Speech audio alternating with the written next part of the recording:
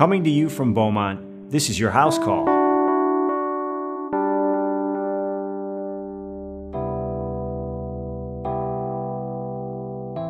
The year 2020 is finally in the books, and our first two COVID vaccines, the Pfizer-BioNTech vaccine and the Moderna vaccine, have finally arrived. The internet and TV news stations are loaded with photos and videos of frontline healthcare workers and critical infrastructure workers and other people over the age of 65 getting their vaccines and looking all excited while doing so. But as the vaccine begins to seek a broader audience, many questions are still remaining, including questions about the distribution of the vaccine, but also questions about the vaccine itself. Don't go anywhere. The House Call podcast is going in depth on the COVID vaccine rollout.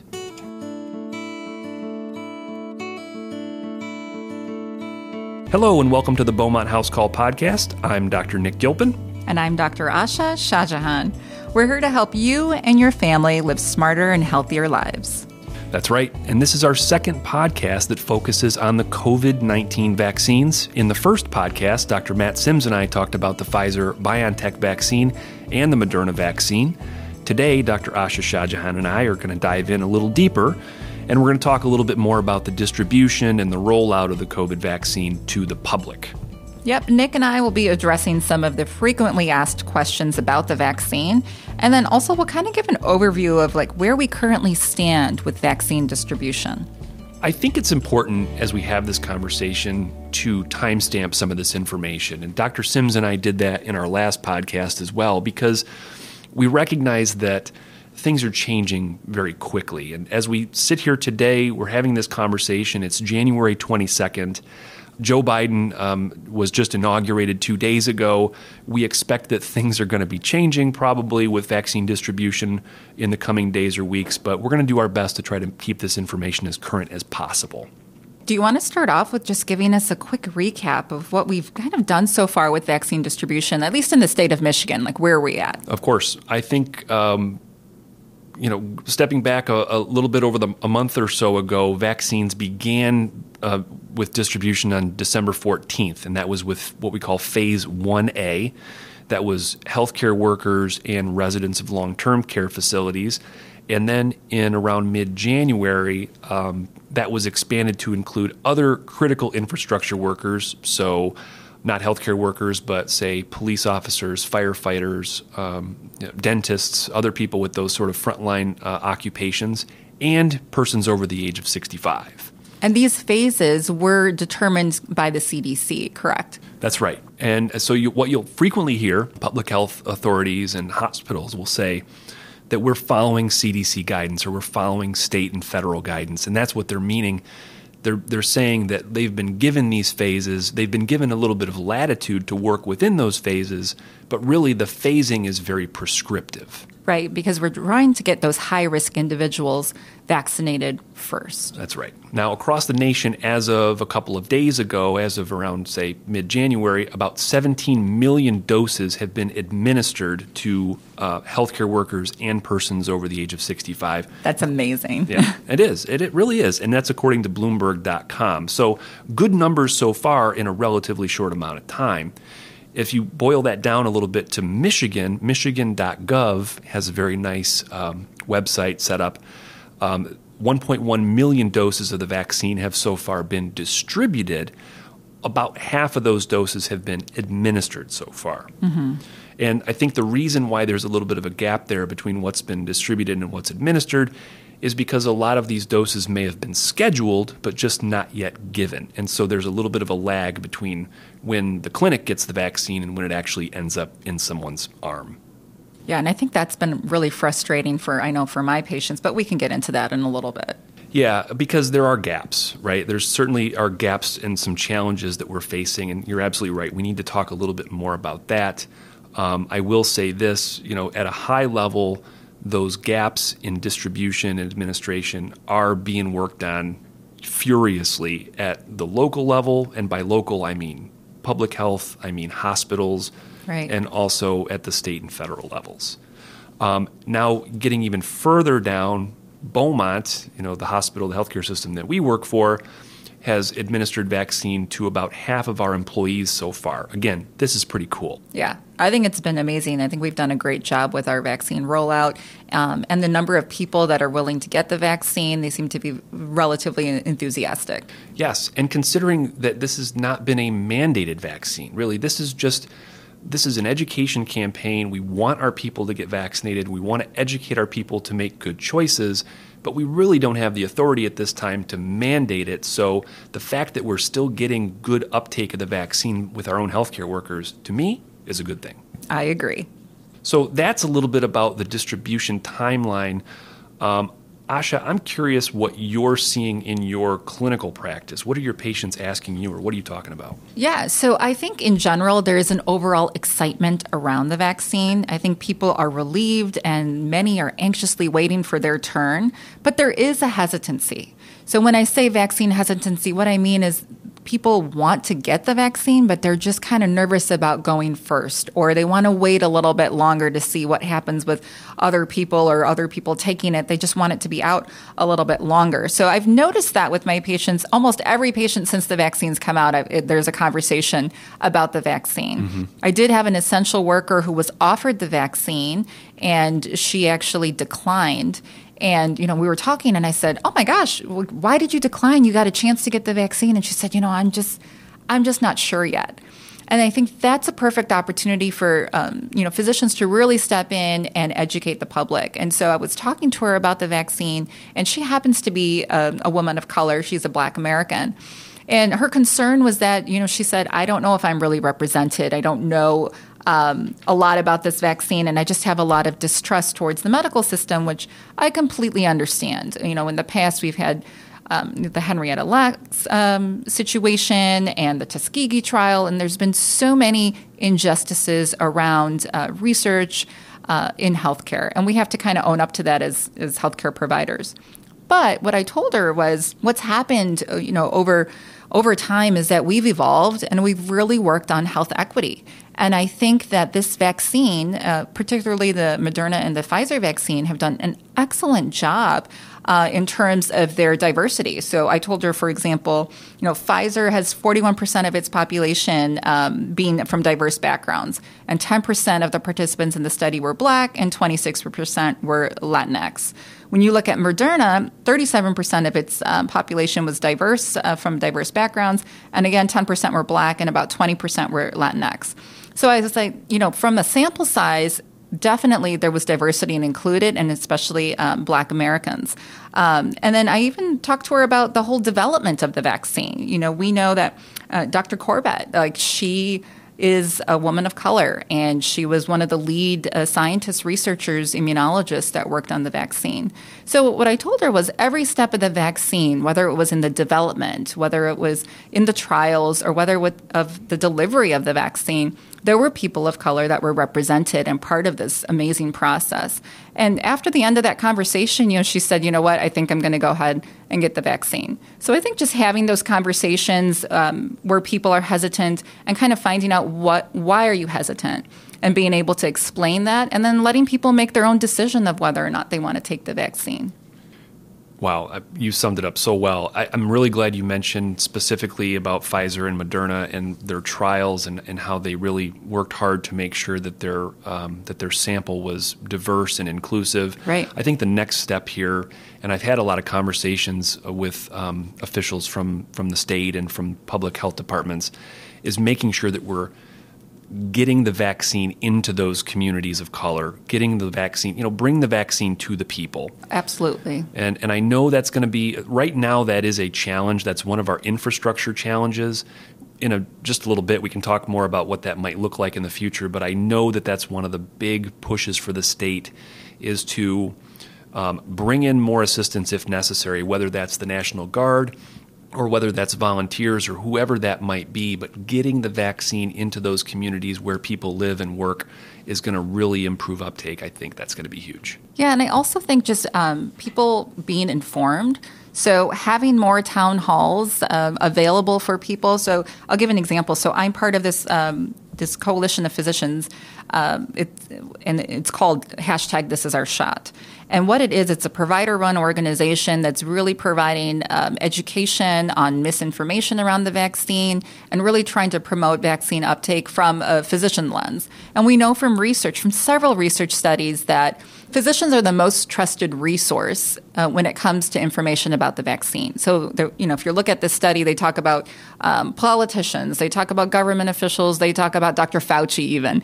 And, the primary care physician actually trumps all of them. So it's interesting in the fact that we need to put more primary care providers in front of people so that they can talk and get their questions answered. And I think it's really important to encourage people who are from the communities that you're from. So people that look like you, have shared the same experiences as you, being able to answer your questions. And I think that the town halls that many physicians have been doing have been fantastic. Weird question. Do you think it would help to have more, say, non-science folks, celebrities, athletes, famous people? Do you think it would help to have more of a voice there advocating for this vaccine? So actually it depends. So if you look at the research that's been done, the research says that the least trusted person when it comes to information about the vaccine is celebrities. The most trusted is your family physician. But if you're looking at things in terms of promotion in the sense of people feeling like, oh, this person's getting it, I think celebrities might be a great way of advocating. But I think when it comes to making your decision around information, so like what are the side effects, the research has shown that people trust their doctors over celebrities. So I think, although I love the fact that a lot of celebrities are like tweeting and, kind of showing their support for the vaccine, I think that's great. That's what we all need to do. But I do think that when it comes to getting reliable information, the doctor that knows you best is your primary care doctor. They understand your past medical history. They know about your family, your community. And that would be the most trusted source, I think, to get your information. Yeah, appreciate that. So let's talk about some of the current gaps and struggles. So as I mentioned, some of my patients have been really frustrated, especially those that are 65 and older, about the process of trying to get the vaccine. Yes. So it's becoming a struggle for, I think, a lot of the elderly population, for one, trying to get a ride to get to their vaccine. If they're a caregiver for their spouse, it's like they have to find someone to watch their spouse. In my situation, I've mentioned this before, my mom's got dementia, my father's over 65, and it's like if he needs to go for a vaccine appointment, he has to make sure I'm available to take care of my mom. So there's a lot of planning that needs to go around it for the community, but yet it's like this almost like a lottery system, and it's like when your ticket's up, you want to just run and get it. So I think that's been frustrating. So Nick, can you talk a little bit about like what are some of the the gaps that you're seeing and the struggles that you're seeing and ways that those are being kind of overcome? Well, you talked a little bit about hesitancy, and I think that's an extremely important piece here. But I'm gonna move a little bit beyond hesitancy, and I'm gonna put this into two buckets. Okay. And one of those buckets right now is about supply. So without enough vaccine supply, clearly we're not going to be able to vaccinate enough people, and we know right now that we are dealing with some supply limitations.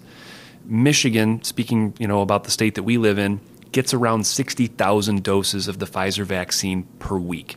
That's hardly anything, right? Mm-hmm. Beaumont, the hospital we work for, has the capacity to vaccinate up to 50,000 people per week, but we're not getting nearly that much vaccine because the state's only allocated 60,000 doses per week. So that's a huge bottleneck for us right now. Now, How is that being addressed? Well, the hope is that over the next couple weeks, there's going to be an increase in supply, that manufacturers are going to release more of their stockpile of vaccine. There's going to be a bolus of this vaccine administered out to the communities. The other issue is the Moderna vaccine, which has really been earmarked primarily for long-term care facilities. They're going to start to pull that. They're saying, okay, long-term care facilities, you've gotten a good amount of vaccine so far. We're going to pivot and we're going to move some of that vaccine now to public health and hospitals. So the overarching goal here is that there will be more supply available in the next coming weeks, and that'll ease some of those bottlenecks that we're talking about. So question. So one of the, with the new administration, there's been, a lot of executive orders signed, et cetera. And like one of the so-called promises or goals, I guess, is 100 million vaccines in 100 days. Do you think, one, is that enough? And two, is that a realistic goal? I do. I really do. So the population of the United States is over 300 million people. If we get 100 million people vaccinated, that's a pretty good start. I think when we get to that point, then we're going to start to have additional challenges. We're going to start to hit a wall. And then we're going to have to figure out how to push past that wall, because it's going to be difficult to get to that magic number of 70 or 75 or 80%, whatever that magic number may be, for so-called herd immunity. And we can certainly talk about what that world is going to look like. Short answer, yes, I think it's an achievable goal. It's going to take a lot of doing, and not only on the supply side, but now we got to talk about the infrastructure side. So those things that you were talking about your patients who are elderly, your patients who may not be as tech savvy or may not have the ability to get to a vaccine site to get administered the vaccine, those are infrastructure problems. And so to fix those problems, we need more access, we need more sites, we need more staff to deliver vaccines. Yeah. Staff doesn't grow on trees. You've heard me talk about this many times on this podcast. So how are we going to get more of that? Well, I think one of the ideas here is that the Biden administration has talked about, and the state has talked about, opening up FEMA and the National Guard to help administer some of these vaccines. And I think that would be certainly a step in the right direction. Yeah, I think absolutely that's the thing. It seems like people are interested, they want to get the vaccine, and the frustration currently is that I want to get it, but I can't get it right now.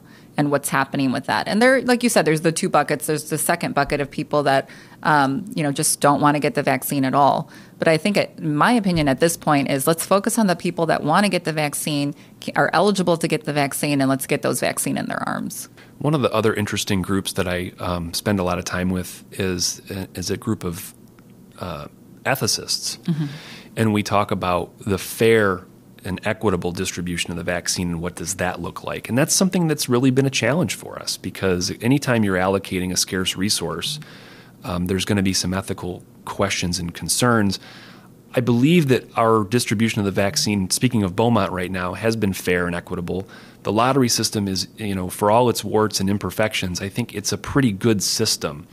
But some of the challenges that we've faced, again, not everybody has a computer. Not everybody has the ability to log into MyChart and schedule a vaccine. So we've tried to open up call centers to make it more accessible for people. To go a step further and address some of those inequities, I think that's going to take more infrastructure. We're going to have to bring that vaccine into those communities to help get it out to those people. And I think some of it has to do with messaging, because I know there's a lot of confusion of, do I get this from my doctor's office? Do I get it from my employer? Can I go to, a drugstore or pharmaceutical like a CVS or a Meijer? People are confused as to where to go, and they're like, do I need to get on a list somewhere? And then, again, when we talk about equity, it's like there's people that are visually impaired. There's people with various, disabilities that have access issues. So we really have to think through this, not only as healthcare providers, but I think as leaders in the space of vaccine distribution. And hopefully we will do it right. Agree. And my other ask of people listening right now is patience. I think we're doing a good job. I think there's more that can be done. I think some of these issues, some of these supply and infrastructure issues will be resolved with time, and I think we're moving in the right direction. Okay, so let's pivot to some commonly asked questions. You get these questions, I get these questions. I think it's important to just provide a forum for answering some of these frequently asked questions. First up, one question I get a lot is, what do we know about how long these vaccines last? Asha, do you want to talk about that? Yeah, so unfortunately, it's not 100% clear as of yet, because it's still sort of being studied in terms of how long your immunity lasts for. The FDA has been saying it's at least 3 months. And some of the experts are sort of looking at the fact that it could possibly be, up to 2 to 3 years or maybe more. So I think it just depends. And at this point, we don't really have an answer. The one thing we do have an answer for is that if you recently did have COVID-19, or you tested positive for your antibodies or your infection was within 90 days, you can probably wait that 90-day period before getting your vaccine, and that's actually probably recommended.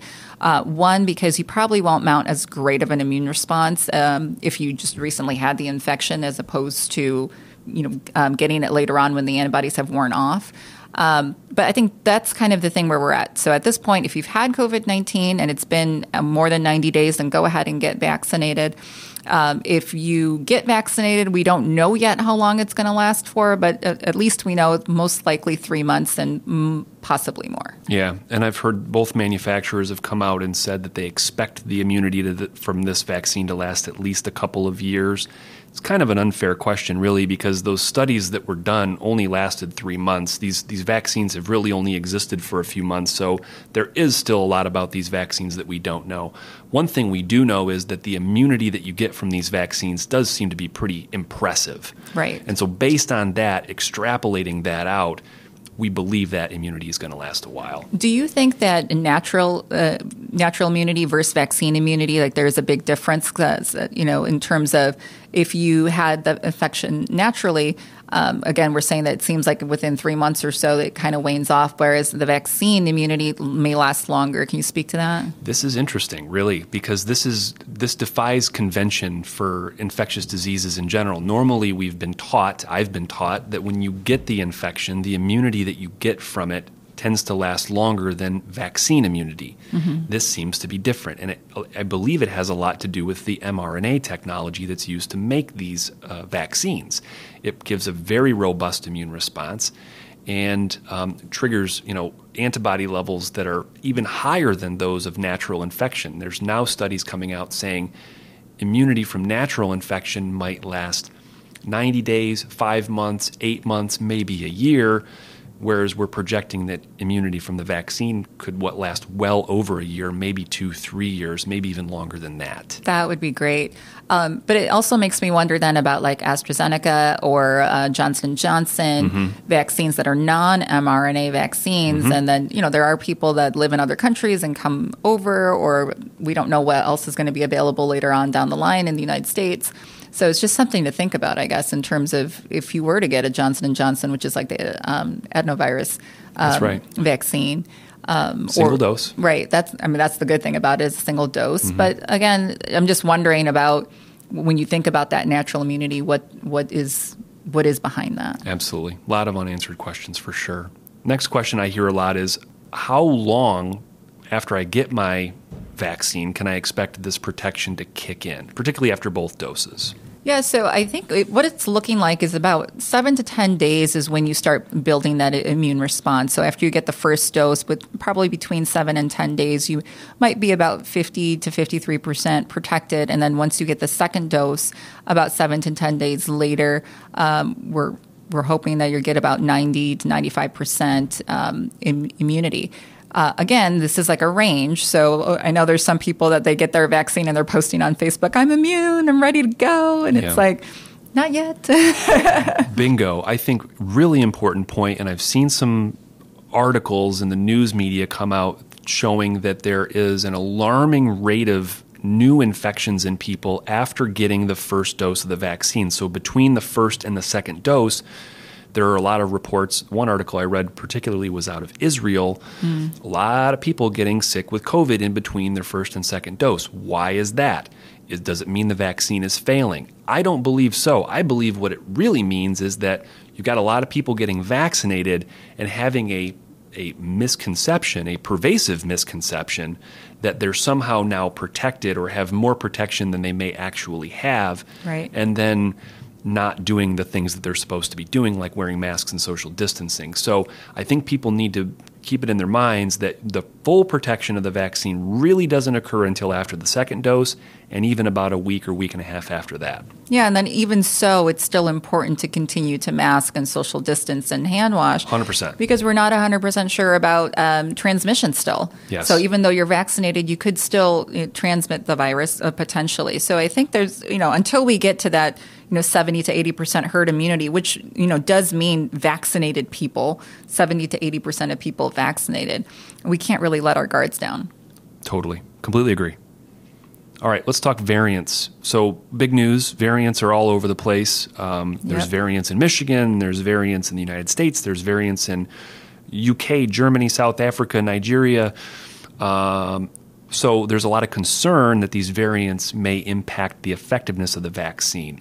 Are the vaccines, as far as we know, still effective against these variant strains? Right. So as far as we know, currently they are. The vaccines have still been proven to be effective. And I think the one thing about it is that if by any chance in the future these variants continue to modify themselves even more and more, with the mRNA technology, it's very easy to adapt the vaccine in the future to these variants. So I'm not too concerned about the variants as much. I mean, I think the biggest concerning factor is that it seems to be more infectious. People are it's more contagious, or people are getting infected easier. So I think that's just something to be concerned about in terms of social distancing, hand washing, and all of that. But I think in terms of the vaccine, I think we should be okay. Totally agree. Well said. One point I want to add to that is when you hear about variants, I think an important thing for the public to be aware of is variants are going to happen, right? The virus is going to mutate. And an important question you have to ask every time you hear about a new variant is it fundamentally different than the so-called garden variety strain? Is it more deadly? Is it more transmissible? Does it affect how the vaccine works? Because most of the variants out there have no bearing on how the virus functions, and it really is no different than any other virus that's out there. So just keep that in mind when you read about these variants. It can be a lot of scary media, and the word mutant, variant, whatever, can conjure up some dark images, but a lot of these variants are really NBD. I think that's really reassuring to know. All right, next question. Can I choose which vaccine I get to receive? So, we've got Pfizer, we've got Moderna. Probably in another month or two, we'll have more vaccines. Yeah, so I think at this point you really can't choose. It's basically the first availability that you get to get a vaccine. I would recommend to just get that vaccine. The one thing to know is that if it is a 2-dose vaccine, that you should get the same vaccine. You shouldn't be mixing, like going and getting a Pfizer and then a Moderna. But it appears that most centers are getting like one type of vaccine. So, for example, here at Beaumont, we were doing Pfizer. At other places, they might be doing Moderna. So I think at this point, they're all pretty much the same. Yes. So one is really not better than another in terms of protecting you. So I would say the first chance you get to get a vaccine, take it. Yep. Now, another question, I'm going to piggyback on that one, is the difference between Pfizer and Moderna is 21 days for Pfizer, 28 days for Moderna in terms of the gap between dose 1 and dose 2. Another commonly asked question I get is, okay, I want to get that vaccine, but gosh, looking 3 weeks out or 4 weeks out, I may not be available at that time. I might have this or that. How much latitude do we have with that second dose? Yeah, so I think the CDC just recently stated that you probably have about a 4-week gap. And correct me if I'm wrong. That's right. So I think it's a 4-week gap. So before they were really staunch about the 21 days for the Pfizer and 28 for Moderna. And again, that's because that's how the studies were done. But I think as they're looking at different cases, that you can technically still be okay within a 4-week gap. There's precedent here with other vaccines too. In general, we like to give vaccines on schedule. Giving vaccines earlier than scheduled, generally not a good idea. So I wouldn't go earlier than the 21 days or the 28 days for your scheduled vaccine. But if you need to push it back a week or two, or even as many as 4 weeks, even up to a month longer than what you're scheduled, it's probably not going to compromise the effectiveness of the vaccine. You're still going to mount a very good immune response. We don't want to get too far beyond that because then we start playing with science and data, and we don't really have all that information at our disposal right now. But generally speaking, it really shouldn't compromise the effectiveness. And we recognize that people, circumstances happen. Sometimes people get COVID after their first dose. They don't want to get the second dose necessarily because they're still feeling sick or because they have to, go visit relatives somewhere or something comes up on their work schedule or whatever. There's a million different reasons. But just rest assured, it's probably safe if you have to reschedule a couple of weeks out. Yeah, that's good to know. Another one that's very, very topical, and I get so many questions about this, has to do with the vaccine and pregnancy and in breastfeeding or people who want to become pregnant. Talk about the safety of the vaccine in those situations if you can. Yeah, so actually, in the Washington Post just on Tuesday, they released that Israel, for their guidelines, they've actually recommended that all pregnant women, especially pregnant women who have pre-existing conditions, to go ahead and get the vaccine. Here in the United States, the American College of Gynecology and the Society of Maternal Fetal Medicine, they both feel that the vaccine is safe and effective in pregnancy and that it shouldn't be withheld from anyone that wants to get the vaccine. But they also recognize the fact that the data that's available is limited. And the reason why is the first phase of the trial excluded pregnant women.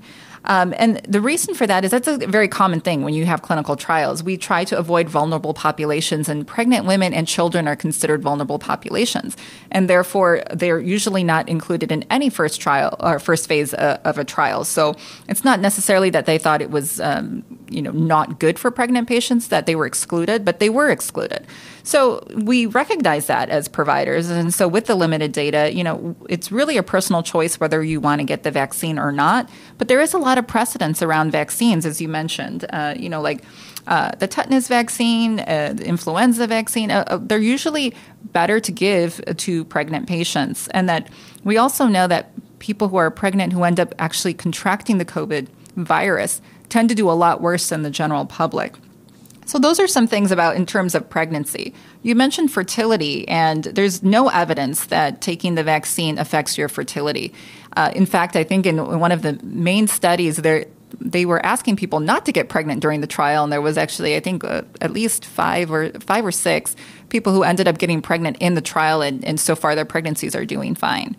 So that's the other thing in terms of fertility. And then the third question you asked was regarding, breastfeeding. And I think that the interesting thing about breastfeeding is that, although, again, we don't have a lot of data around it, it appears that if you're breastfeeding, the antibodies that you have against the virus could possibly be transmitted to the baby, which is a good thing. So you're kind of protecting your baby as well. And one thing to remember also is, again, if you're getting, the Pfizer or Moderna, these are mRNA vaccines. That means they're not injecting live virus or weakened virus into you.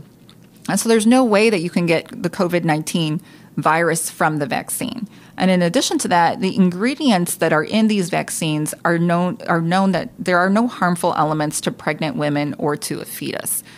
So looking at the ingredients, looking at the fact that it's an mRNA vaccine, looking at the prior evidence of previous vaccines that are similar, it appears to be relatively safe. Yeah, we are absolutely allowing any of our healthcare workers who are pregnant.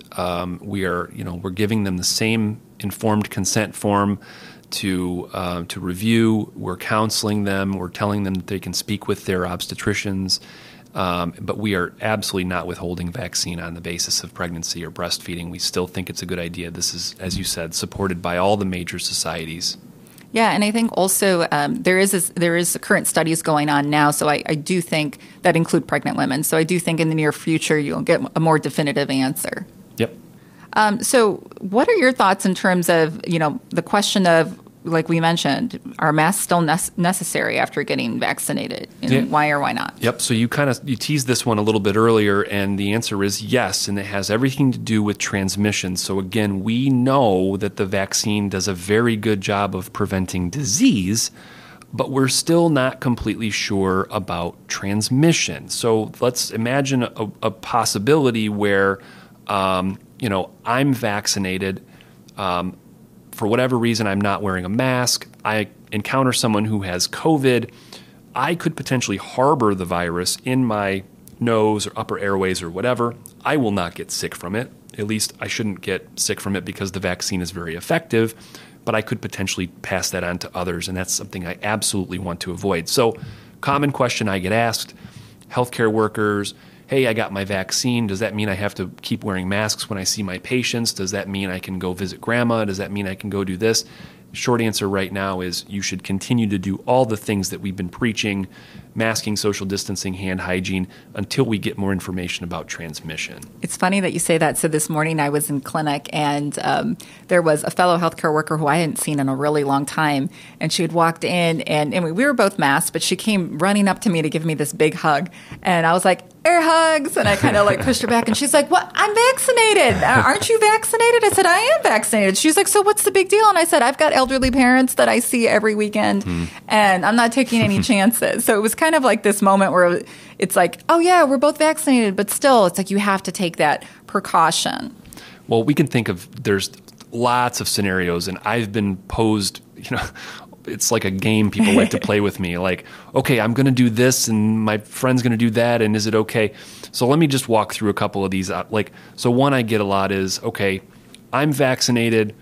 My wife, my friend, we're vaccinated. We want to go out to a bar together. Is that a good idea? I would say to them, sure, you can go to a bar. You can go to a restaurant. In Michigan, we're talking about restaurants and bars opening up soon. Guess what? You're going to wear a mask, and then when you get to the restaurant, you get seated at your table, you can take your mask off like everybody else. The risk to you of getting COVID disease is low, but that doesn't mean that you couldn't perhaps pick it up and then transmit it to others. So you still got to do the stuff, right? Absolutely, absolutely. Another one I get is grandparents, right? So, grandma and grandpa got vaccinated. Now can I let them come over and see their grandkids? Same rules apply, right? Still got to wear the mask, still got to take the precautions. Grandma and grandpa probably aren't going to get sick, at least 95% effectiveness, not going to get sick. But remember, there's still 95% ain't 100%. Right. There's still an outside chance that they could get COVID. And we certainly don't want that to happen to grandma and grandpa. We also don't want grandma and grandpa to pick up COVID and then perhaps spread it to others. So again, still got to do the masks, still got to do all the things. I think that's important. You and I were talking before the podcast, and you're talking about going on a trip somewhere. Yes. You want to talk about that? I mean, you guys know I travel, like pre-COVID, I travel probably every month somewhere. And I usually try to do 2 or 3 international trips. That's like my norm. So this period of COVID has been really hard. I have not left the state, since the start of the pandemic, because I just didn't feel like it was safe.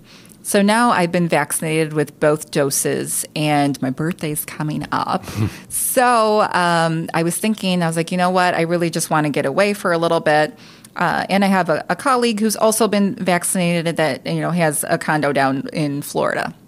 So I thought about it, and I said, you know what? I think I'm going to go ahead and go on a trip to Florida. This is the first time I'm going to be boarding a plane. So I was looking at all the, the different airlines, and I chose an airline that still is keeping very good with their COVID precautions in the sense that they keep the middle seat empty, and they're at half capacity. So, and I also had a friend that did travel for work through that airline and said they did a fantastic job with having, hand sanitizer at every single section. Masks are required. So when I get on this flight, my plan is I am going to be wearing my mask. I will be wearing my face shield, and I booked a seat that was at the window so I don't have anyone sitting next to me. The plan is once I get there, my friend is coming to pick me up, and we're going straight to her condo and probably just going to be hanging out outdoors. So again, and I'll be masking indoors in her house. So I think, again, we're still doing the social distancing guidelines, following all the precautions, as you mentioned, same as like going to a bar. I am not traveling to Europe anytime soon, unfortunately. I did have a trip to Berlin that was planned that got canceled just because it's still not quite safe to travel abroad because of the way the infection is appearing in other countries. Yeah. So, my advice, if you want to go on a trip nationally within the country, road trip, or if you're going to take an airplane, make sure that they're following precautions. It's not a jam-packed airplane where you're sitting right next to somebody, and make sure that the masks are mandated, which I do believe that the Biden administration has passed that any travelers have to be masked. And take the same precautions of, hand washing and those things. And then, but still, I'm not going to a hotel. I'm not hanging out with a big group of people. We're just kind of hanging out in her backyard, per se. So, I mean, in theory, if you and your friend wanted to, hang out and not wear your masks, you're kind of in the bubble together, right? Right. So you're both vaccinated. The risk to either of you theoretically is low. You're both vaccinated, 95% or better protection. You're both healthy folks. That would probably be okay. But again, I think the caveat here is 95% is not 100. and you don't know about that uncertainty around transmission. So, right. And if you're boarding a plane, you don't know who else you're going to come in contact with. So I think that's the other reason. And then the other thing, too, is when I come back, like I said, I do see my parents on most weekends. So I think when I do come back, I probably will practice the social distancing for a little bit more and probably avoid hanging out in close proximity. Yeah, this is what the world is going to look like for the better part of 2021, right? Mm-hmm. As we get more and more folks vaccinated, I think, there's going to be a little bit of relaxation around some of those restrictions. We're going to see community numbers of COVID start to decline, as they should, as the population gets more vaccinated. And probably there will be more businesses opening up, and you'll start to see some gatherings of size start to occur again. But I think we have to continue to hammer the message that we need masks and we need social distancing, at the very least until we get some good science and data to prove to us that transmission is not a concern after one has been vaccinated. Yeah, absolutely. But I am looking forward to going to Florida. Some sunshine. Good for you. All right, that's about all we have time for today. Asha, thanks for joining me. Thank you, Nick. It's always a pleasure. For sure. And I also want to remind the listeners to send along any questions or suggestions to our email address, which is podcast@beaumont.org. And Dr. Shahjahan and I are always scouting out the best questions. And one of these days, we're going to do a mailbag episode. It may be when COVID settles down a little bit. We'll see. We leave you today with this healthy thought. We're all excited for the hope of a COVID-free world, and I think the vaccine is our path to victory. But we still need to take precautions of masking, social distancing, and hand washing, at least until we get to that magical number of 70 to 80% of our population being vaccinated. So till then, let's just keep at it. And there is light at the end of the tunnel. So stay informed, talk to your doctor, and get vaccinated. Continue your journey to living a smarter, healthier life. Visit beaumont.org/podcast to access information and resources related to today's podcast.